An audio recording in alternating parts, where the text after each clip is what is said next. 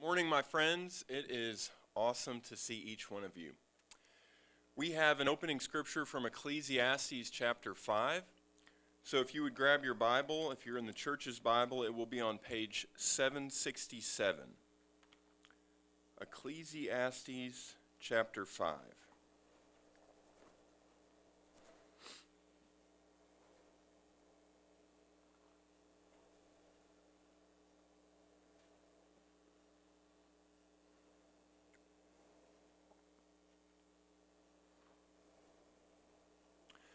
I'm so grateful for these few scriptures that the Lord led to this morning. He has a purpose with every scripture that we read in His house. And it was like I could see that the Lord wanted to say something to prepare us for worship, but what? How great He is, how awesome He is, how lowly we are. But these words are so perfect. Read with me just verses 1 through 3. Walk prudently when you go into the house of God, and draw near to hear rather than to give sacrifice of fools, for they do not know that they do evil. Do not be rash with your mouth, and do not let your heart utter anything hastily before God, for God is in heaven, and you on earth. Therefore let your words be few, for a dream comes through much activity, and a fool's voice is known by his many words. And what this is saying is that we have gathered today in the Lord's house, and with friends for fellowship and for worship and for a lot of things, but we have gathered in the Lord's house where the Lord's Spirit dwells. We should not gather in this place to share our opinions or our perspective or our ideas, but to hear from the Lord, that our words would be few, that our prayers would be few, that our ears would be open. That's what the purpose of the Lord's house is. And Solomon is saying about wisdom and understanding that these are things we gather by being quiet and silent and listening. I love this because we're here to worship the Lord and to sing songs and pray, but these are the things that are to prepare us for hearing His word. And not from a person, but from the mouth of God through His servant. And I pray that this would be the case for us today, and that we would be transformed. Would you join me?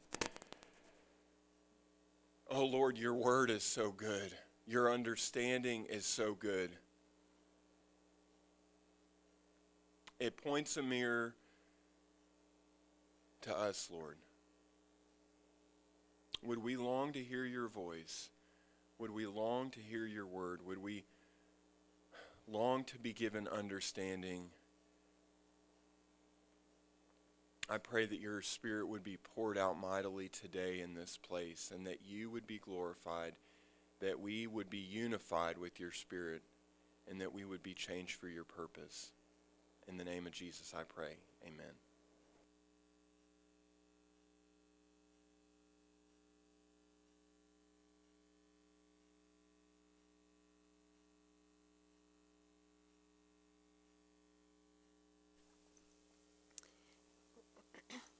Before we start with our music, I wanted to share a couple of pictures with you. So Raj has got these pictures. This is the family that was in, or is in, Kentucky, Bowling Green, Kentucky, and was hit by the tornado. And so they are working on the house and trying to get the house. I think they've got the frame started on the house, so they're replacing the house.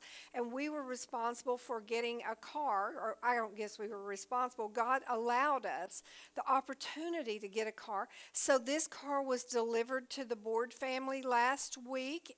Isn't that a great car that the Lord provided? I love it. And then the next slide shows you, this is Mrs. Board with our friend that we've been working through out there. This is Liz. And so she's so excited. Mrs. Board is just elated. She started back to work last week, so being able to have a car to get back and forth is just wonderful. And these are just some friends that came and celebrated that day as Liz brought the vehicle over to Mrs. Board. So I believe her name is Vicky. And so we're just so excited to be a part of what God is doing. And so I hope you'll continue to pray for the Board family, Mr. and Mrs. Board, and all that God is doing in their lives to transform what was meant for evil into good. So thank you. Let's stand and praise the Lord.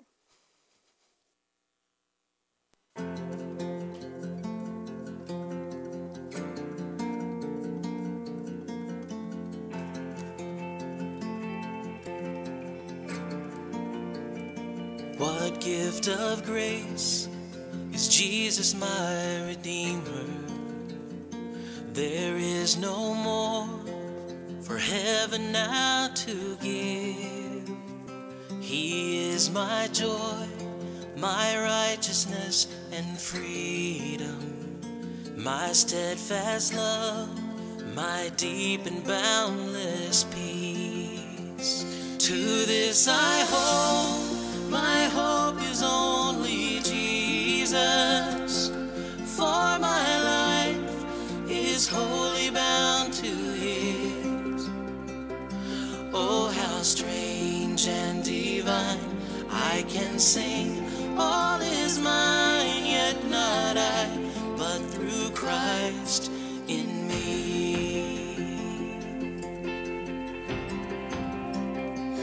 The night is dark, but I am not forsaken, for by my side the Savior, He will stay.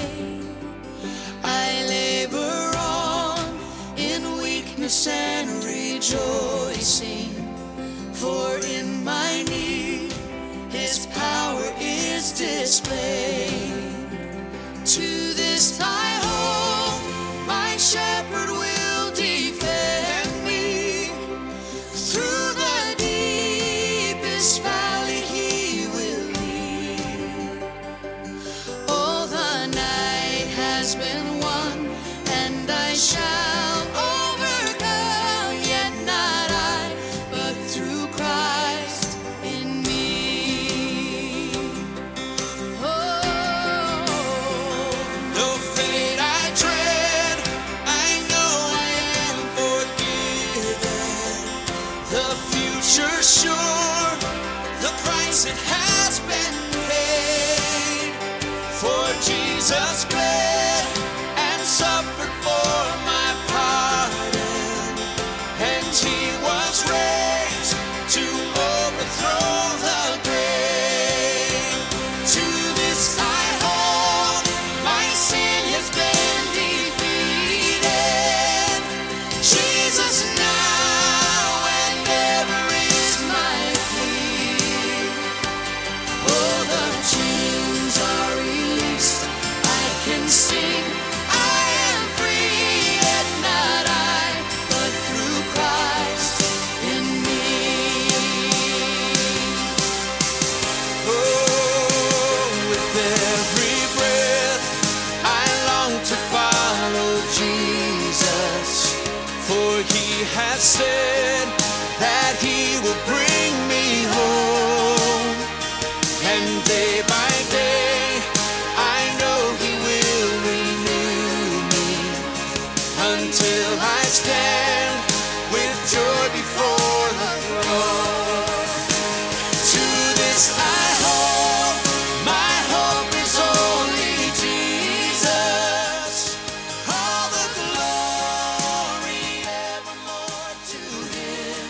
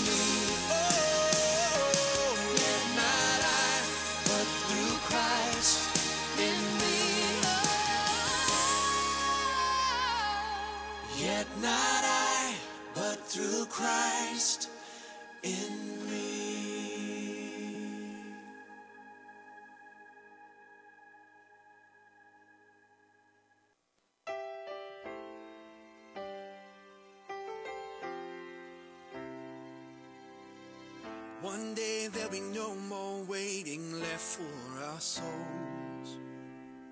One day there'll be no more children longing for home.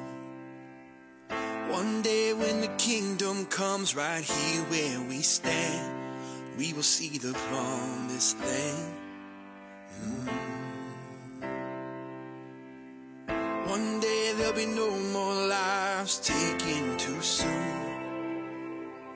One day there'll be no more need for a hospital room. One day every tear that falls will be wiped by his hand, and we will see the promised land. Hallelujah. There will be healing from this heartbreak we've been feeling. We'll sing in the darkest night, 'cause we know that the light will come, and there will be healing. Hallelujah. One day there'll be no more anger left in our eyes.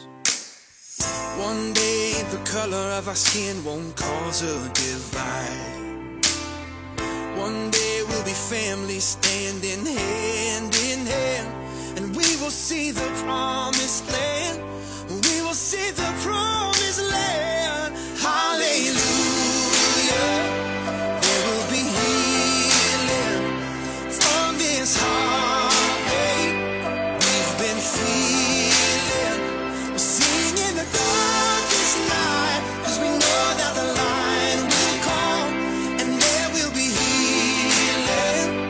Hallelujah. Oh, yeah. I believe there will be healing. Hallelujah. One day every knee will bow, every tongue will confess.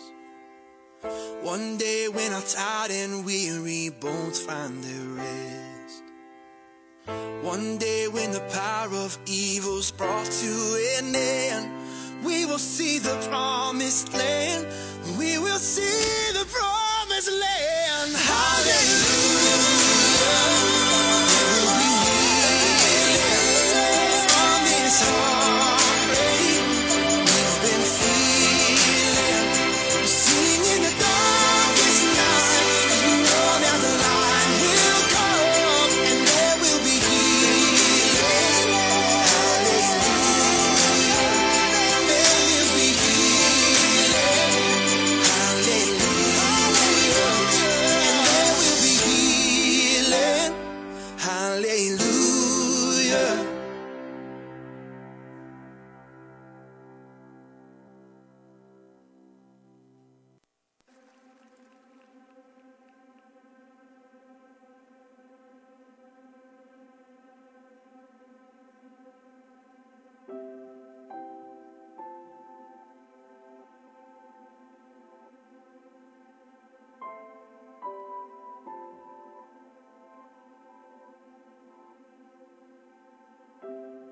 Church, I need you to sing loud, okay? Because you believe this.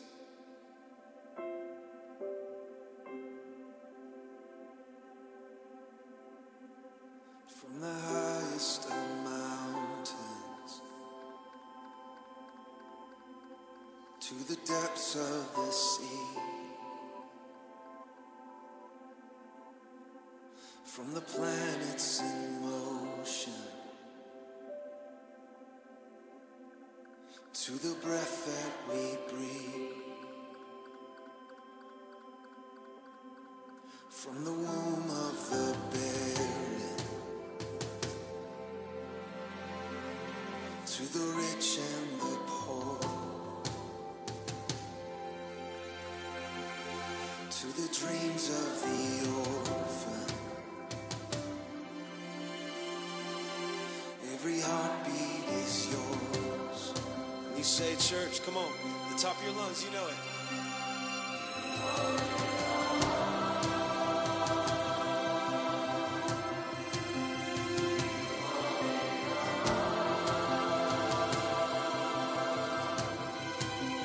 You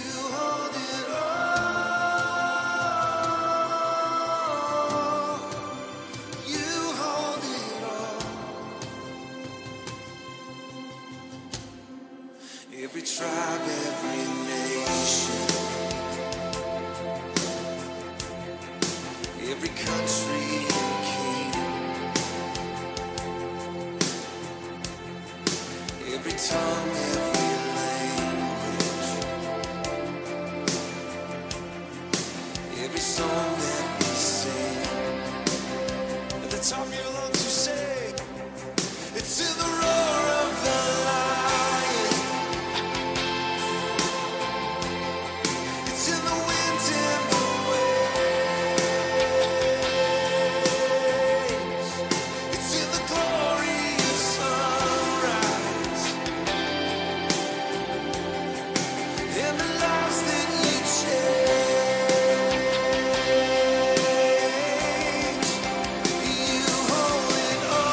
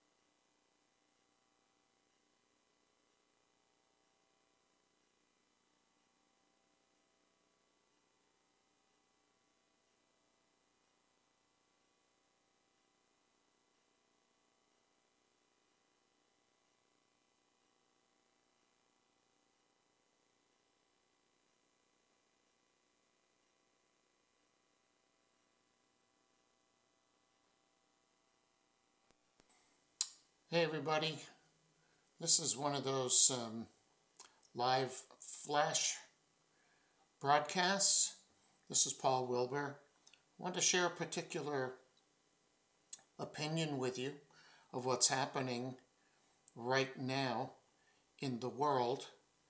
I'm just looking to see some of you getting on. Maybe I should strum my guitar and that will do it.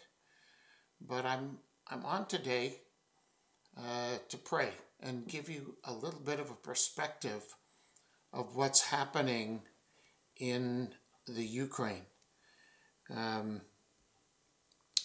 It's my opinion that no matter what's going on in the world, it always has to do with Jerusalem. Danielle, hi Danielle. Geraldine, good to see you. No matter what's going on in the world, it is my opinion that it always is about Jerusalem. Now, I won't take a long time, but I want to just give you a little bit of background. I just came from a very important conference of apostolic and prophetic voices in Dallas, Texas. Many of them you would recognize and know who they are. But the point is this. As we were worshiping on Friday and Saturday and praying, I saw something that I want to share with you for prayer. I saw what I would call an unholy trinity. An unholy Trinity. What am I talking about? The recent Olympics that happened in China, I believe, was a smokescreen for a pact among three nations who are very anxious to resurrect a world-dominating empire. The first one I saw is China. Now, look, some of these things may be, really, isn't this obvious? Well, maybe not where I'm going with this.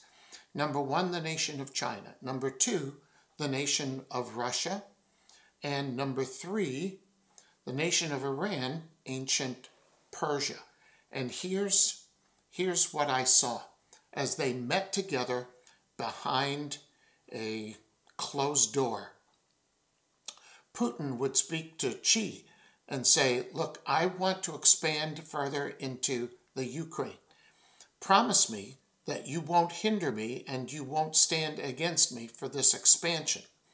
And then China says, yes, well, I want to expand. I want to take Taiwan and then eventually other islands in the Eastern Sea, including Philippines and Japan and others. And if you won't hinder me, Russia, then I won't hinder you. And then Iran speaks up and says, okay, guys, I have a desire. And if I don't hinder you in your expansion, I want Jerusalem. I want Israel. I need your help with atomic weapons, and I don't need you hindering me so that I can expand to my ancient Persian empire. It belongs to us. We deserve it. And this is what I saw as we were worshiping there in Dallas, that there's an unholy trinity.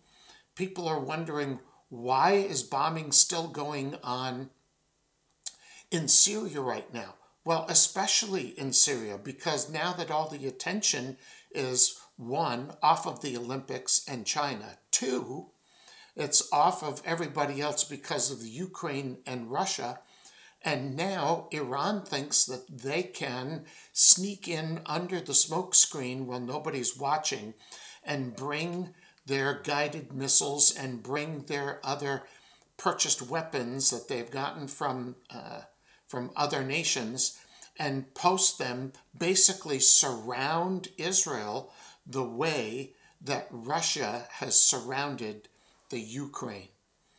Now, all of the plans to overthrow Israel and to destroy Jerusalem are coming to naught.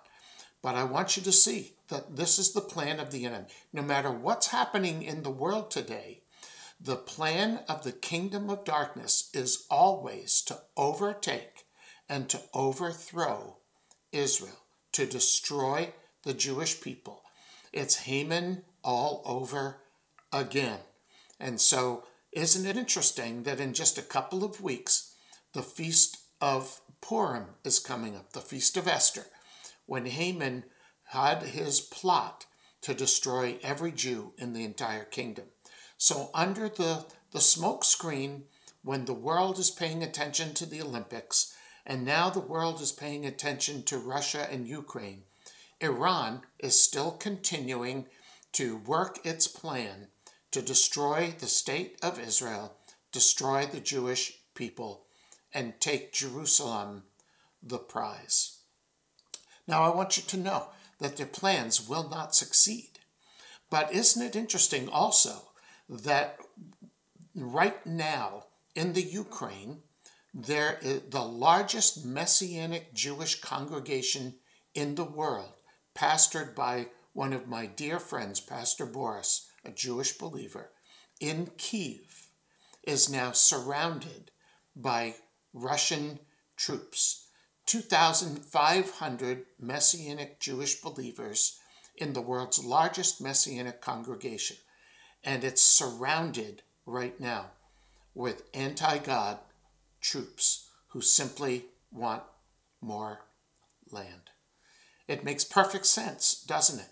When you see this, everything is about Jerusalem. I see it this way. I believe it's the truth, and we need to pray. Will you pray with me now as we believe for God to stand and defend?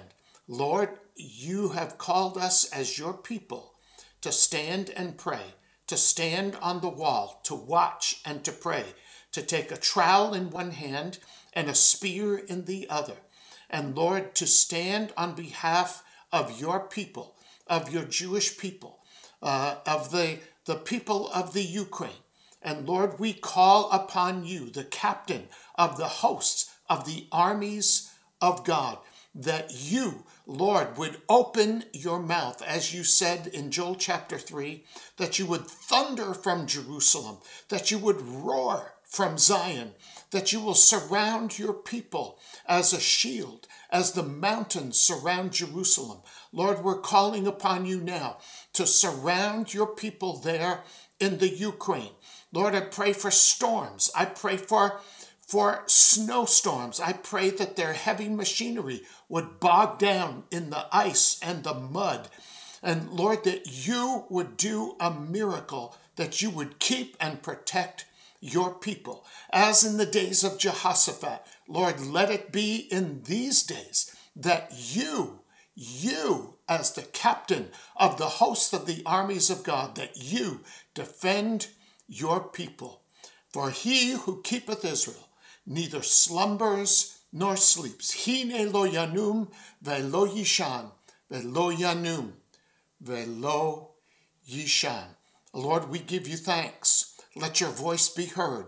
Open your mouth, Lion of Judah, and roar like never before. Send a sound from Jerusalem, from that place, and destroy the weapons of the enemy.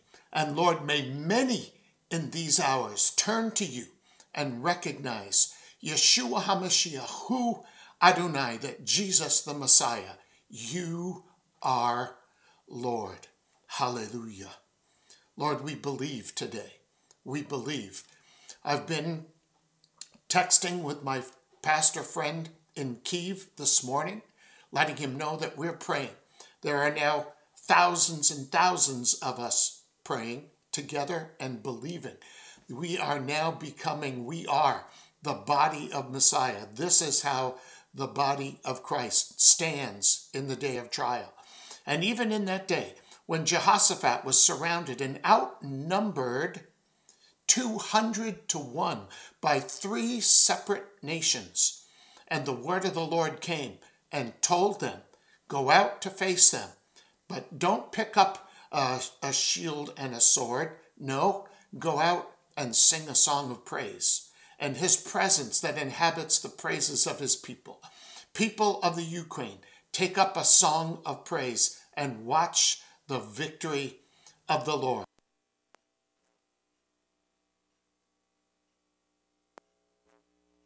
Amen, amen. Well, we're going to take a minute away from John today, and we're going to be in the book of Esther.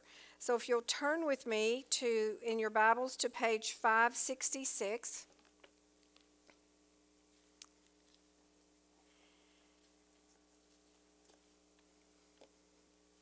So several weeks ago, when Russia began the invasion of Ukraine, I immediately knew in my spirit that this was a different battle than some of the battles that we hear about and some of the wars and fighting that's going on and has gone on for years, and the places that we're very aware of. Not to say that they're not all somewhat spiritual battles. They are. And the enemy is always involved in it. But what I saw and knew in my spirit was that this battle, this time, was something different. This was something that in the spirit realm is very significant. And I've been watching it and praying about it and talking to the Lord and just really drawn in the spiritual world to try to understand what's going on. And then one day, this clip came up on my phone of Paul Wilbur, and I felt like the Lord just put it there for me to begin to grab hold of some understanding that I was searching for. And he said something very powerful in there. He said, there's an unholy trinity. And I thought, yes, I've seen that. I've seen this place in this battle, that there is more going on than what we can visualize with our physical eyes. There's a lot going on in the spirit realm. And so he talked a little bit, Paul Wilbur talked a little bit about Haman and how the enemy was working to kill the Jews. So I want to go back and just look at this place in Esther and quickly pull together some understandings that I think will help us today to begin to see what God is calling us to do with this spiritual battle that's going on. So it's not that we're just called to know that it's going on. I believe there is a place we're going to be called to enter into what God is doing. So if you'll join with me on page 566.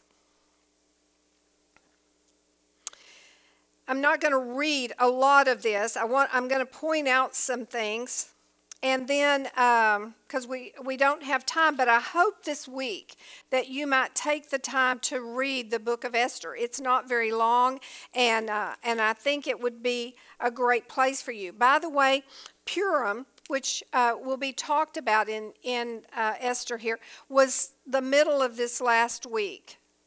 And so it was celebrated by the Jewish people. It's not God's Moedim. It's not one of God's appointed times, but it is a Jewish festival, a Jewish holiday that is a place of coming and celebrating the victory that God had over the enemy, where he is trying to overcome the Jewish people.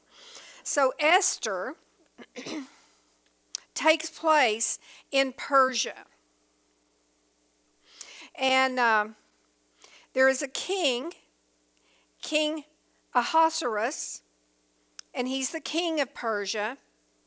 But what I want you to remember in your mind as we start to look through this area, this land of Persia, is modern-day Iran. I think that is significant.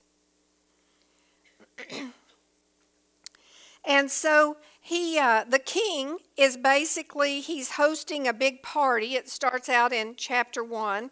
And he's hosting this big party. And a bunch of his guy friends are there. And on a couple of days into the party, he gets pretty drunk, is kind of what is insinuated in this place. And he makes a request of his queen. And he asked the queen to join the party the next day, but to wear nothing but her crown. So he is insinuating that she should come without any clothes on. Well, the queen does not do this, and she says no, she will not. And so this makes the king and some of his hierarchy very upset. They said, listen, we can't let this go on. There's got to be a way to handle this situation. You know, she can't just decide what she wants to do and doesn't want to do. You need to get rid of her. So sure enough, the queen's out, and the king takes her life for this, and she's no longer queen. So now they are looking for a new queen. By the way, this king is a pagan king. He's not a Jewish king by any means. He is a pagan king in a pagan country of Persia. So if you turn the page to chapter 2, then you come along and you see that they are now looking for a queen. Well, skip down to verse 5.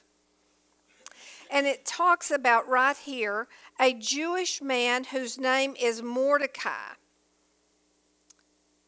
Mordecai he's a Jewish man, but he has been, like many of the Jewish people, dispersed throughout other areas, no longer living in Israel and with his people. If you remember, lots of Jewish people had been dispersed, and so he is with a lot of Jewish people in Persia. This place, Mordecai, is interesting. It says he's the son of Jair, and the son of Shimei, and the son of Kish, a Benjamite.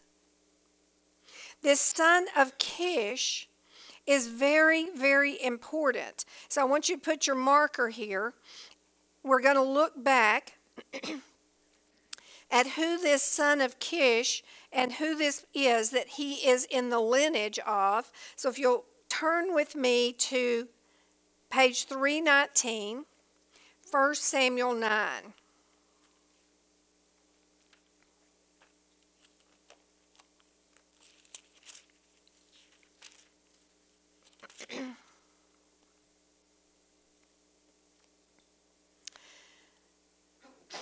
So page 319, 1 Samuel chapter 9,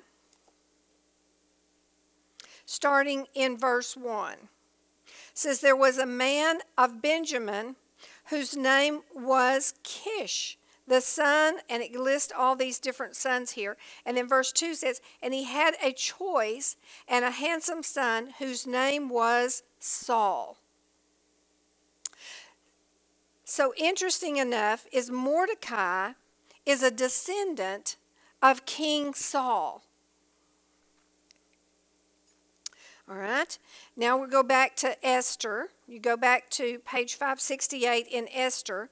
We see that Mordecai, starting in verse 7, he is the cousin of Esther. And he thinks of this plan to help get Esther into the king's court and possibly become queen. And so he devises this plan, and he talks to Esther, and he says, you know, you're going to go, and they are going to have favor for you. And so he gives her a lot of special treatments, and she becomes really beautiful, and I think she's probably as beautiful inside as outside because everybody is drawn to Esther. And starting in verse 10, it says, Esther did not reveal to the people or the family, for Mordecai had charged her not to reveal it. So she did not reveal who she was, that she was Jewish. Mordecai says, listen, I want you to go in there. They're going to have this beauty contest, and you're going to win this. But don't tell them you're Jewish, because this is a pagan kingdom. So sure enough, she goes, she enters the contest, and she wins. Let me see where I want to just kind of skip through.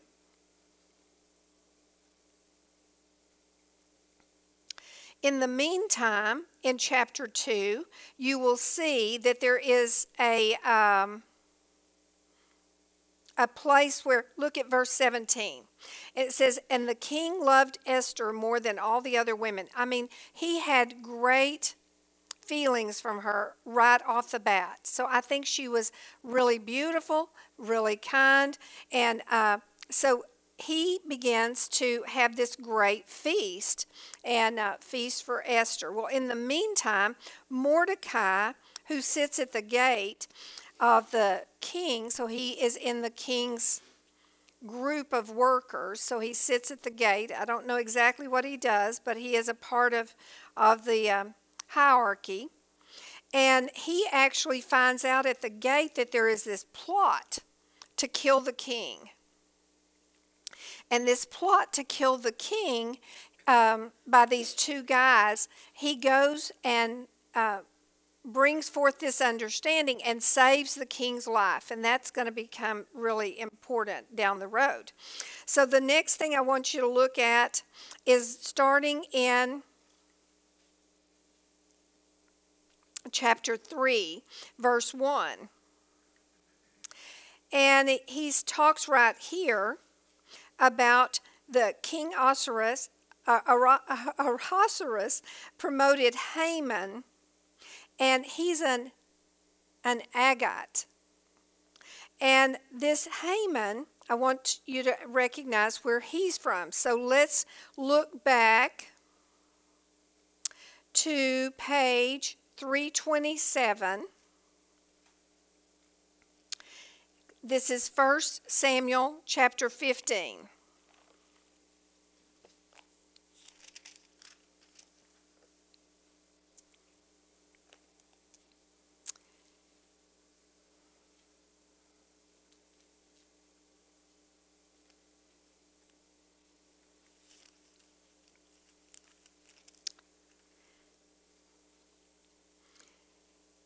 Starting in verse 1.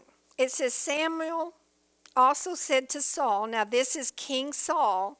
So you remember just a minute ago we looked at that Mordecai is a descendant of King Saul, comes out of his lineage.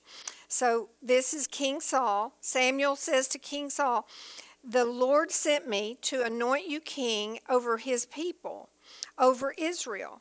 Now therefore heed the voice of the words of the Lord. Thus says the Lord of hosts, I will punish Amalekite for what he did to Israel, how he ambushed him on the way when he came up from Egypt. Now go and attack Amalek and utterly destroy all that they have, and do not spare them, but kill both man and woman, infant and nursing child, ox and sheep, camel and donkey. So Samuel comes and he says, you're going to be king over Israel, and you're going to go and kill Amalek and all the people and all the animals, because what they did to the children of Israel as they came out of Egypt. God was not okay with that. And if you want to go back and read in that, I think it's Exodus 17. And you will see that they were very, they came and killed the very innocent, the people that were injured, and the people kind of dragging along behind. And God didn't do well with that. So he is bringing judgment on the Amalekites. Now, if you turn the page in 1 Samuel 15. And look at verse 7. It says, and Saul attacked the Amalekites. And then verse 8, it says, he also took Agag, the king of the Amalekites, alive, and utterly destroyed all the people with the edge of the sword. So Samuel comes and he says, you're supposed to kill everybody. And Saul did not do that. He took this king alive. So he did not obey. And then let's skip down to verse 13. Samuel comes and he says in verse 13, then Samuel went to Saul, and Saul said to him, blessed are you of the Lord. So Saul is trying to just make good with Samuel here. He says, I have performed the commandments of the Lord. He's trying to, tell him, right, I'm good with the Lord. The Lord's okay with me. But in verse 14 it says, but Samuel says, what then is the bleating of the sheep in my ears and the lowing of the ox which I hear? And Saul said, they have brought them from the Amalekites, for the people, so now he blames the people, spared the best of the sheep and the ox to sacrifice to the Lord your God, and the rest we have utterly destroyed. So he didn't do what God said. He didn't destroy everything, but he says some of the people brought some of these things back.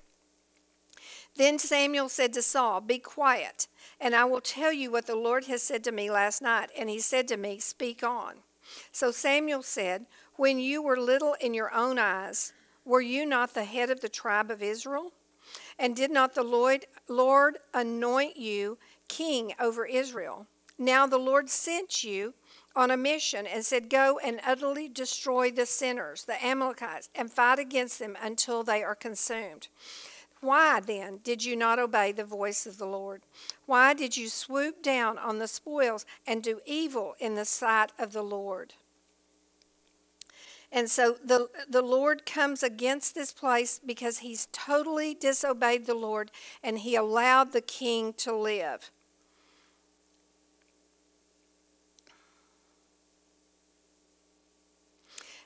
Let's look at verse 20. It says, and Saul said to Samuel, but I have obeyed the voice of the Lord and gone on the mission on which the Lord sent me and brought back Agag, king of the Amalek.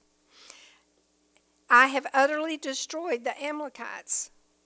But the people took the plunder, sheep and oxen, and the best of the things which should have been utterly destroyed, to sacrifice to Lord your God. So he's saying, listen, I did destroy everybody else. I just brought this one king back. And we brought back some of the great sheep and ox, and we're going to sacrifice those to God. And so it sounds like they're doing the right thing, but they're not obeying God. They're not obeying God. So I want you to turn back with me to Esther now. And I want you to realize who we have in this situation. So we have the descendant of King Saul who did not obey God. Do you hear me? That guy's name's Mordecai.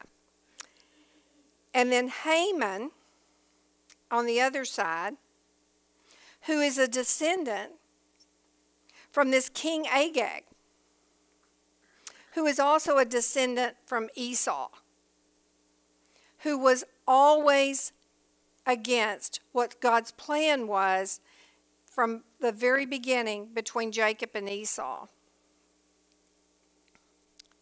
So in chapter 3, we see that Haman comes along, and he is going to, he's very mad at Mordecai because he doesn't bow down to Haman. So let's read from verse 2 down. It says, and all the king's servants who were within the king's gate bowed and paid homage to Haman.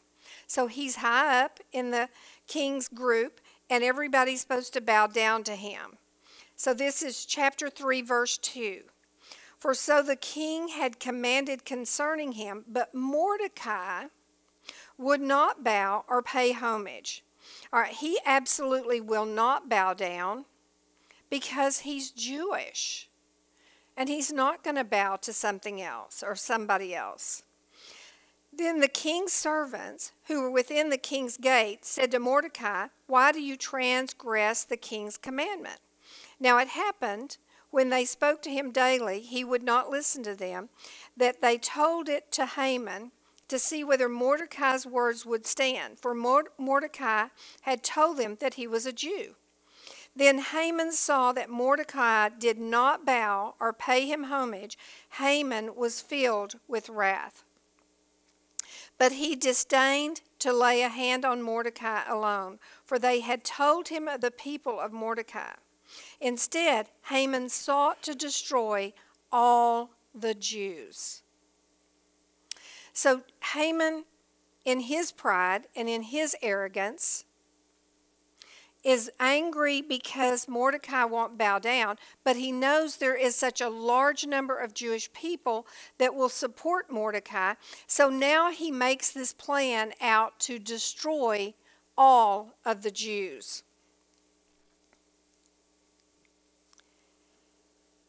All right, turn with me to chapter 4 on the next page. And so there is this plan set out to kill them, and interesting enough, they throw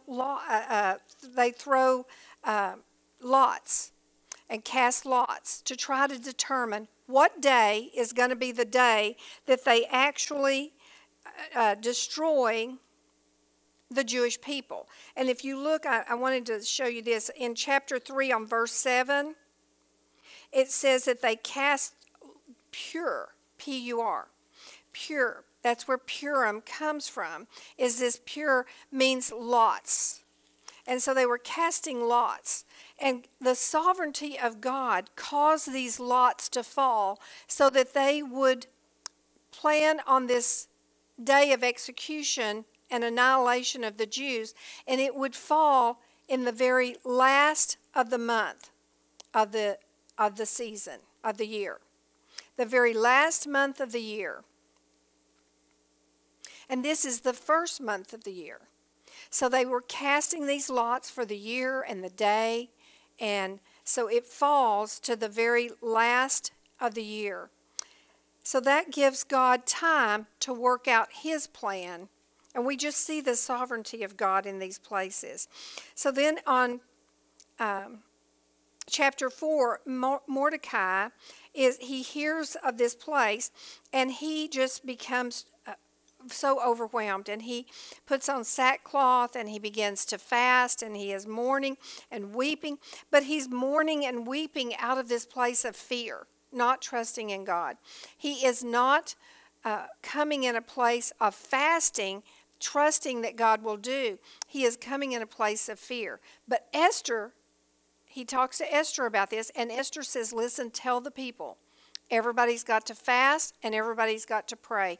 And she walks into God's plan in lots of strength and courage and faith, trusting that God will guide her through this place.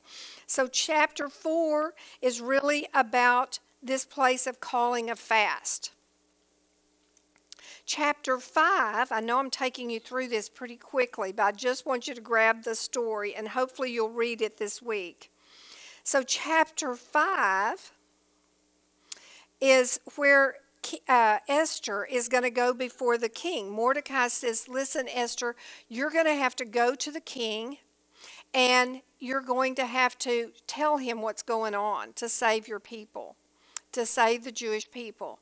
And she says, well, I can't go into the king because unless I've been called, unless he hands over his gold scepter, then I can be killed because of just deciding myself to go in before the king. And so she says, everybody fast and pray, and I'm going to do this. So they fast and pray for 3 days, and on the third day she goes into the king. And the king receives her and hands over the gold scepter. And so she comes in and has counsel with him.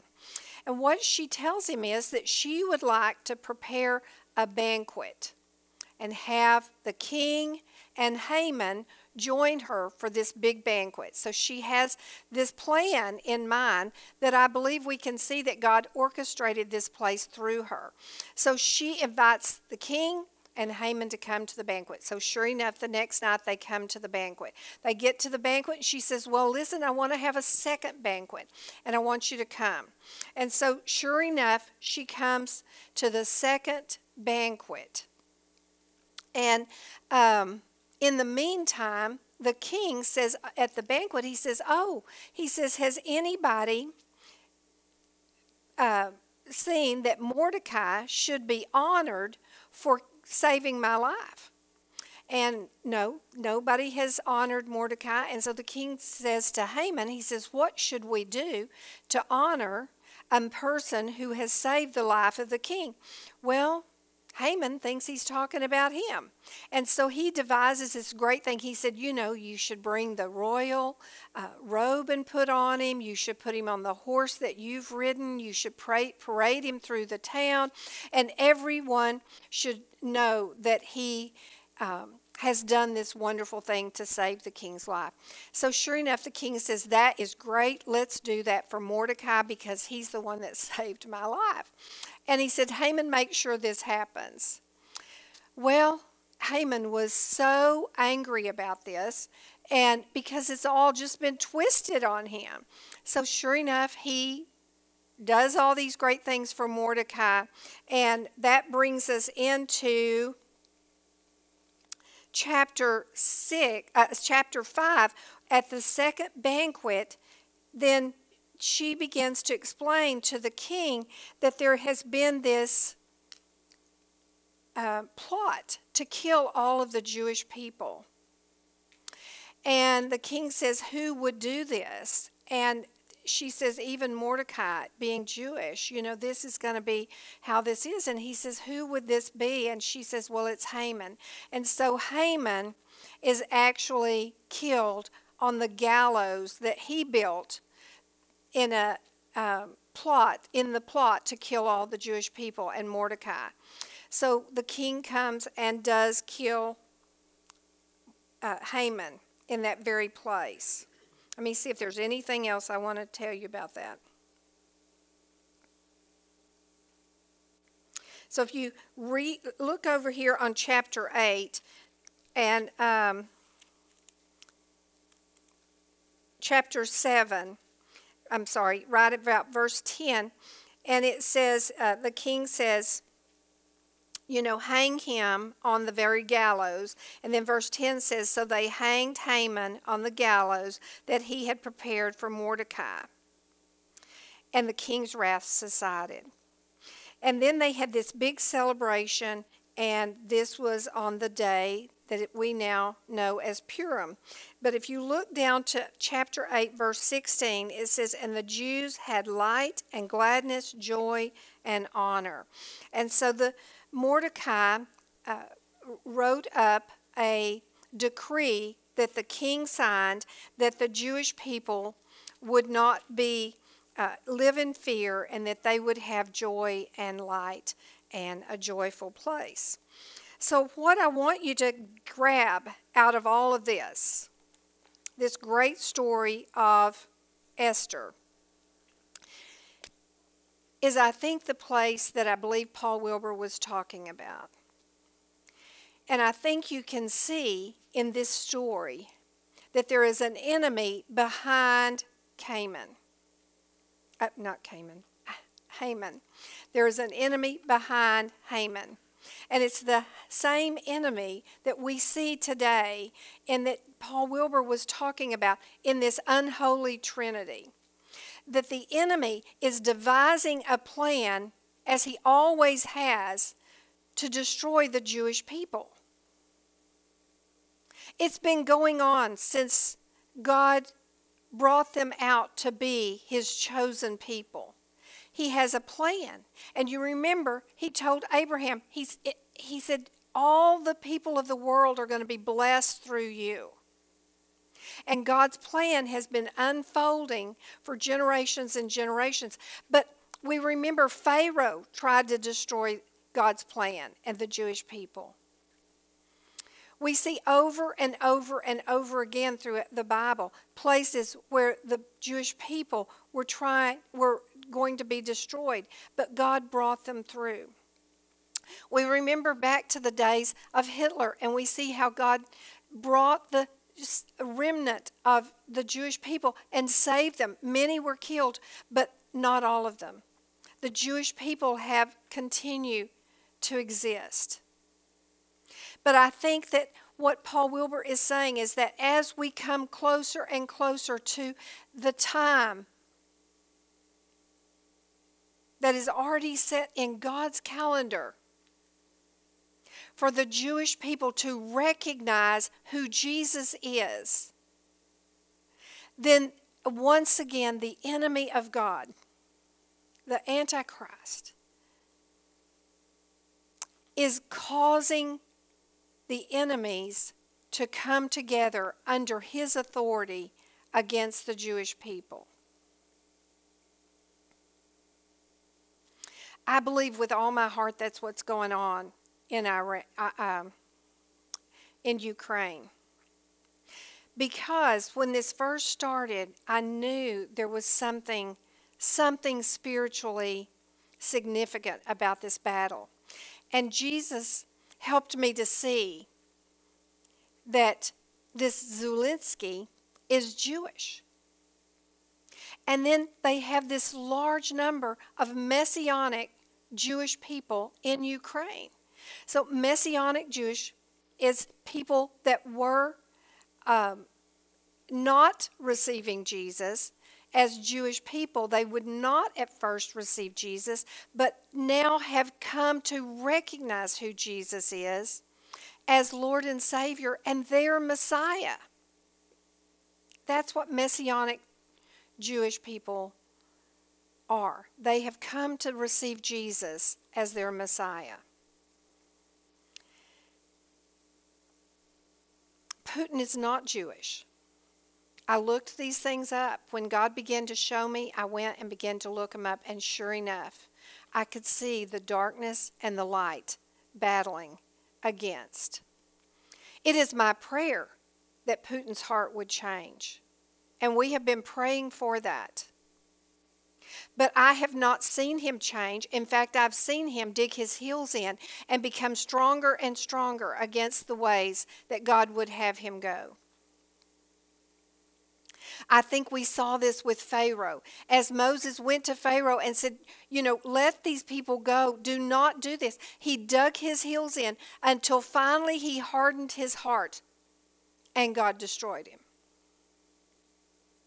I believe that what we are seeing is the hardening of heart of Putin, not the Russian people. Not the Russian people. Many of them are Jewish.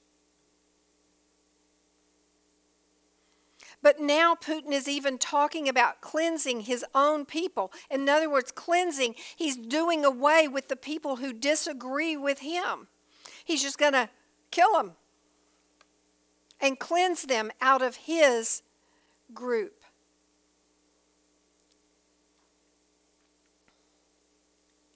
So I think that we are called today to see this war in a way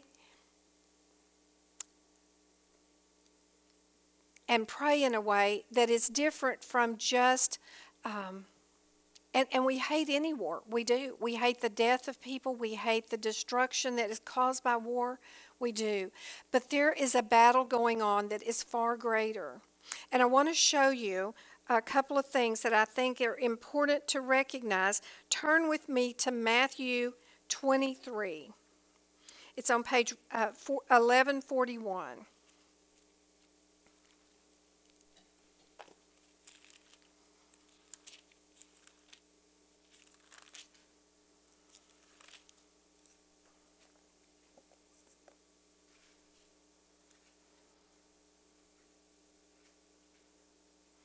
While you're turning there, a couple of things that I want you to take home with you today is that I believe the story of Esther shows us first and foremost of God's sovereignty. Of God's sovereignty and of his protection and his provision for his chosen people, Israel.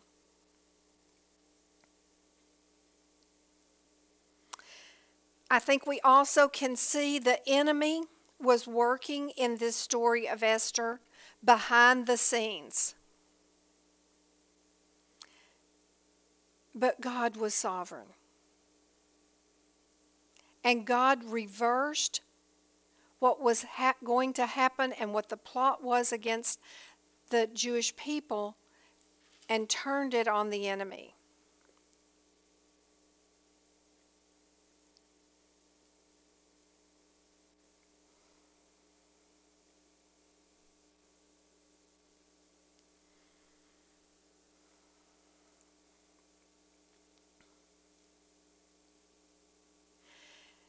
One of the interesting things about Esther is as you read the book of Esther, you'll notice that God's not mentioned in the book of Esther at all,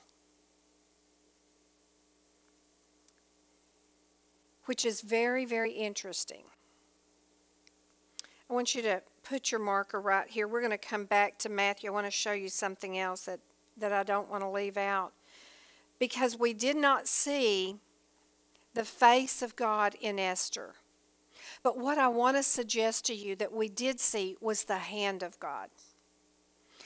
So you don't see God's name, but you saw his work. Turn with me to Deuteronomy real quick. It's on page 239.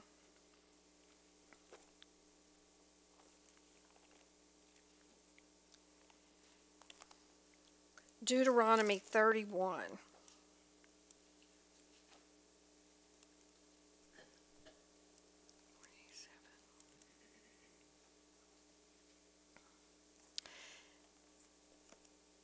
Deuteronomy 31, verse 17.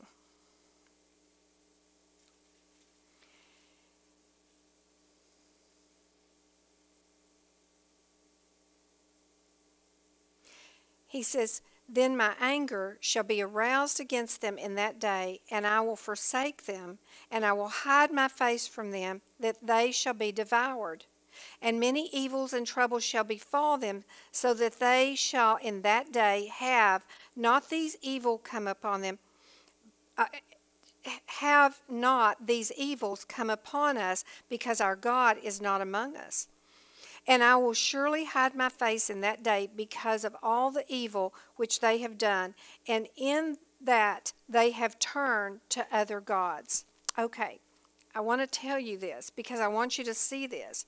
There are some people out there claiming that the Jewish people are in this battle with Ukraine because they have turned away from God. And they're using this scripture right here, and they're using Esther. And they're saying that's why God did not have his name in the book of Esther. And they're saying that today that the Jewish people have sinned and have turned away from God, and that's why this destruction is going on. The same people used that same argument back when Hitler was destroying the Jews. It enrages me. First and foremost, God has not told us that. So I don't think we can pull this scripture and attribute it to either Esther or to Hitler or to Ukraine today. So I want that to be made clear. I do not believe that's what's going on. The reason the Jewish people do not cry out that Jesus is the Messiah is because God himself has blinded them that the Gentiles could be brought in. It is for your salvation that the Jewish people their eyes have not been opened to be able to see the fullness of who Jesus is. Now, God has been bringing the Jewish people through the ages a little at a time, to begin to open their eyes. That's his plan. That's his purpose. And they have begun to see. But not all yet. That will not happen until the end of times. Now turn with me to Matthew.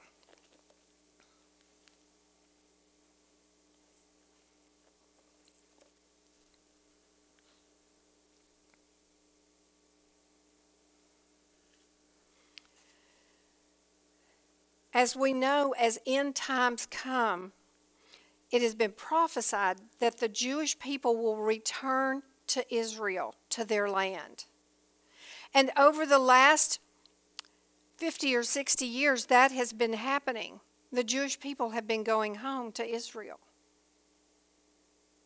This morning, I was looking up some things and ran across, and I know God just allowed me to run across it because I wouldn't have found this any other way. But they are expecting 100,000 Jewish people to return from Ukraine who are being sent out of the borders, or they're going out of the borders for safety to other countries, Poland and all these other countries. But then they're finding their way back to Israel. And there's already been like 27,000 people out of the people leaving Ukraine who have gone back to Israel. And they're expecting over 100,000 Jewish people out of the country of Ukraine to make their way back to Israel. I just see, what I see in this story of Esther is that God took what was meant for evil and turned it for his purpose and good. I believe that's what's going on.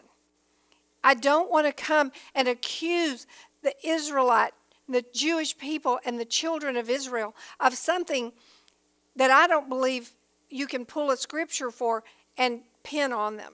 Do you see the difference? But rather, this is God's purpose, that he's using the evil that he did not want for them, but he is turning that evil for his good. And he knew all along that it would happen because he is sovereign. Just as in Esther, he knew how it would be, and he used each opportunity to fulfill his purpose. And his purpose is to bring the Jewish people back to Israel. And he's using every opportunity to do that. Why? Because when they come back, they will have an opportunity. And Jesus is writing, or is speaking here in Matthew. Matthew is writing of Jesus' words. And he's speaking to his disciples and to the multitudes. But he's also talking very boldly. If you see in the very first verse of chapter 23, he is talking to the multitudes, and he is talking to his disciples. But listen to what he's saying. The scribes and the Pharisees sit in Moses' seat. And then he comes through and he begins to talk about the ways that the Pharisees and the scribes and how they don't align with the heart of the Father. And he comes down to this very important verse in verse 37. On page 1141, it says, "O Jerusalem, Jerusalem, the one who kills the prophets and stone those who are sent to her. How often I wanted to gather your children together as a hen gathers her chicks under her wings. But you would not have it. You were not willing." You were not willing. He is not talking to all of the Jewish people. You have to hear me. He is talking to the Pharisees. The ones who will not bow the knee to who he is and receive him as the Messiah. But much of the Jewish people, even in the days of the writing of Matthew, were Jewish people. And they're coming to the Messiah. And such as it is today, that they're continuing to come. And it goes on to say in verse 38, see, your house is left to you desolate. He says, for I say to you, you shall see me no more until you say, blessed is he who comes in the name of the Lord. You see, Jesus won't come back until the Jewish people have an opportunity. Everyone that is supposed to have an opportunity, God will see that he has an opportunity to know him as Messiah, to receive him as Lord and Savior, in the same way that we have that opportunity as Gentiles. But God will not open the eyes of all the Jewish people until every Gentile has had an opportunity. Not every Gentile will receive, but every Gentile will have an opportunity. Then he will open the eyes of all the Jewish people, and they will have the same opportunity. And he's doing that over the years and over the time. And then when they all that have the opportunity come to see him, they will say, blessed is he who comes in the name of the Lord. And Jesus will return.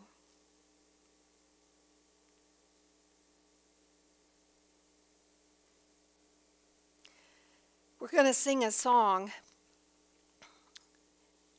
that Paul Wilbur did several years ago, and it's a song I've loved. Baruch haba b'shem Adonai.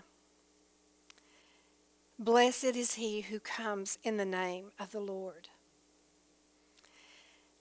As we sing that song, I want you to think about the message that God is trying to help us see, that he has a sovereign plan. Our opportunity today is to decide how we join in with that sovereign plan. You see, God even used Mordecai and he used Esther, who were displaced from their people in a pagan country with lots of turmoil going on, and he used them for his purpose. But I want you to see, he also used even the pagan king, the pagan king, for his purpose. God's will and purpose will go forth. The question we have is whether or not we want to join in to what God is doing. And I feel very strongly that God has got us today here for this purpose, that we might see this battle in the Ukraine to be far more than just a sad situation and a place that hurts our heart for humanity's sake. It is far beyond that. It is a spiritual battle with the enemy of the Most High God coming against God's people. I believe we can join in prayer, in praying desperately to join in with what God is doing, and that his will would be done, and that all would see him in this place.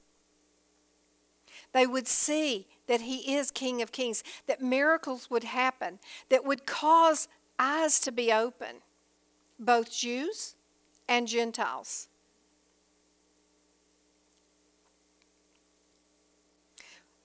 Ukraine and Russian. But I believe that we can go one step beyond praying, and I believe that is a place of supporting.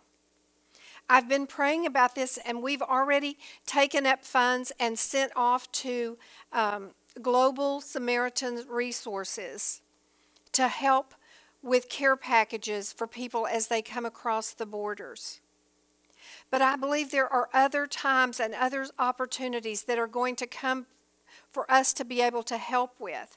And so I think if we would commit as a church to adding some extra money into your giving and marking it for however you want to do that, help Ukraine are for God's purpose. And then we will be praying and looking for the different places that God would lead us to place that money in the hands of the people He's using. I believe this morning he was talking to me about, there's a group called International Jews and Christians. And I believe that is an organization that we're going to send some money to as our church. The amount, I'm not sure of yet. But you'll have an opportunity to join in to what God is doing. So my cry of my heart is today is that you will see the battle and you will begin to pray in alignment with God's will. But I pray you will also pray about joining in a place of support, that we might be hands and feet of Jesus as He fulfills His purpose in this place. Join me, please, as we sing.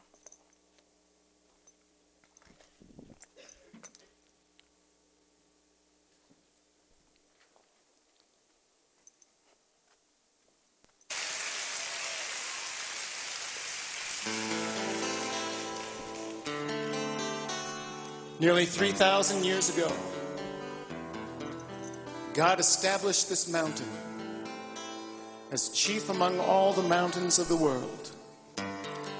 There are some higher, some grander,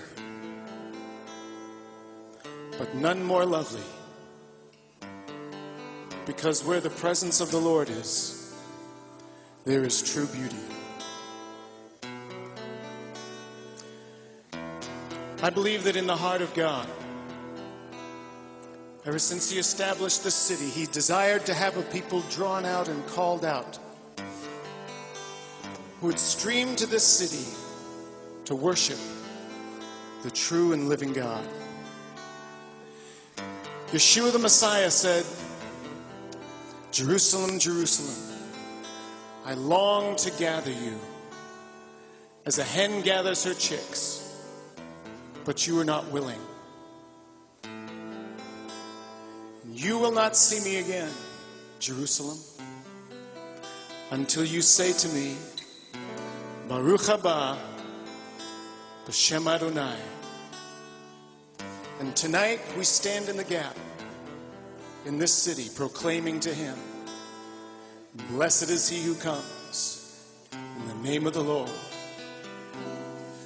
Baruch haba b'shem Adonai. Blessed is he who comes. Baruch haba b'shem Adonai, who comes in the name of the Lord. Now arise, O Lord, come to your resting place, you and the ark of your mind. Then we will rejoice as we're clothed with your righteousness and celebrate aloud. Baruch haba b'shem Adonai. Blessed is he who comes.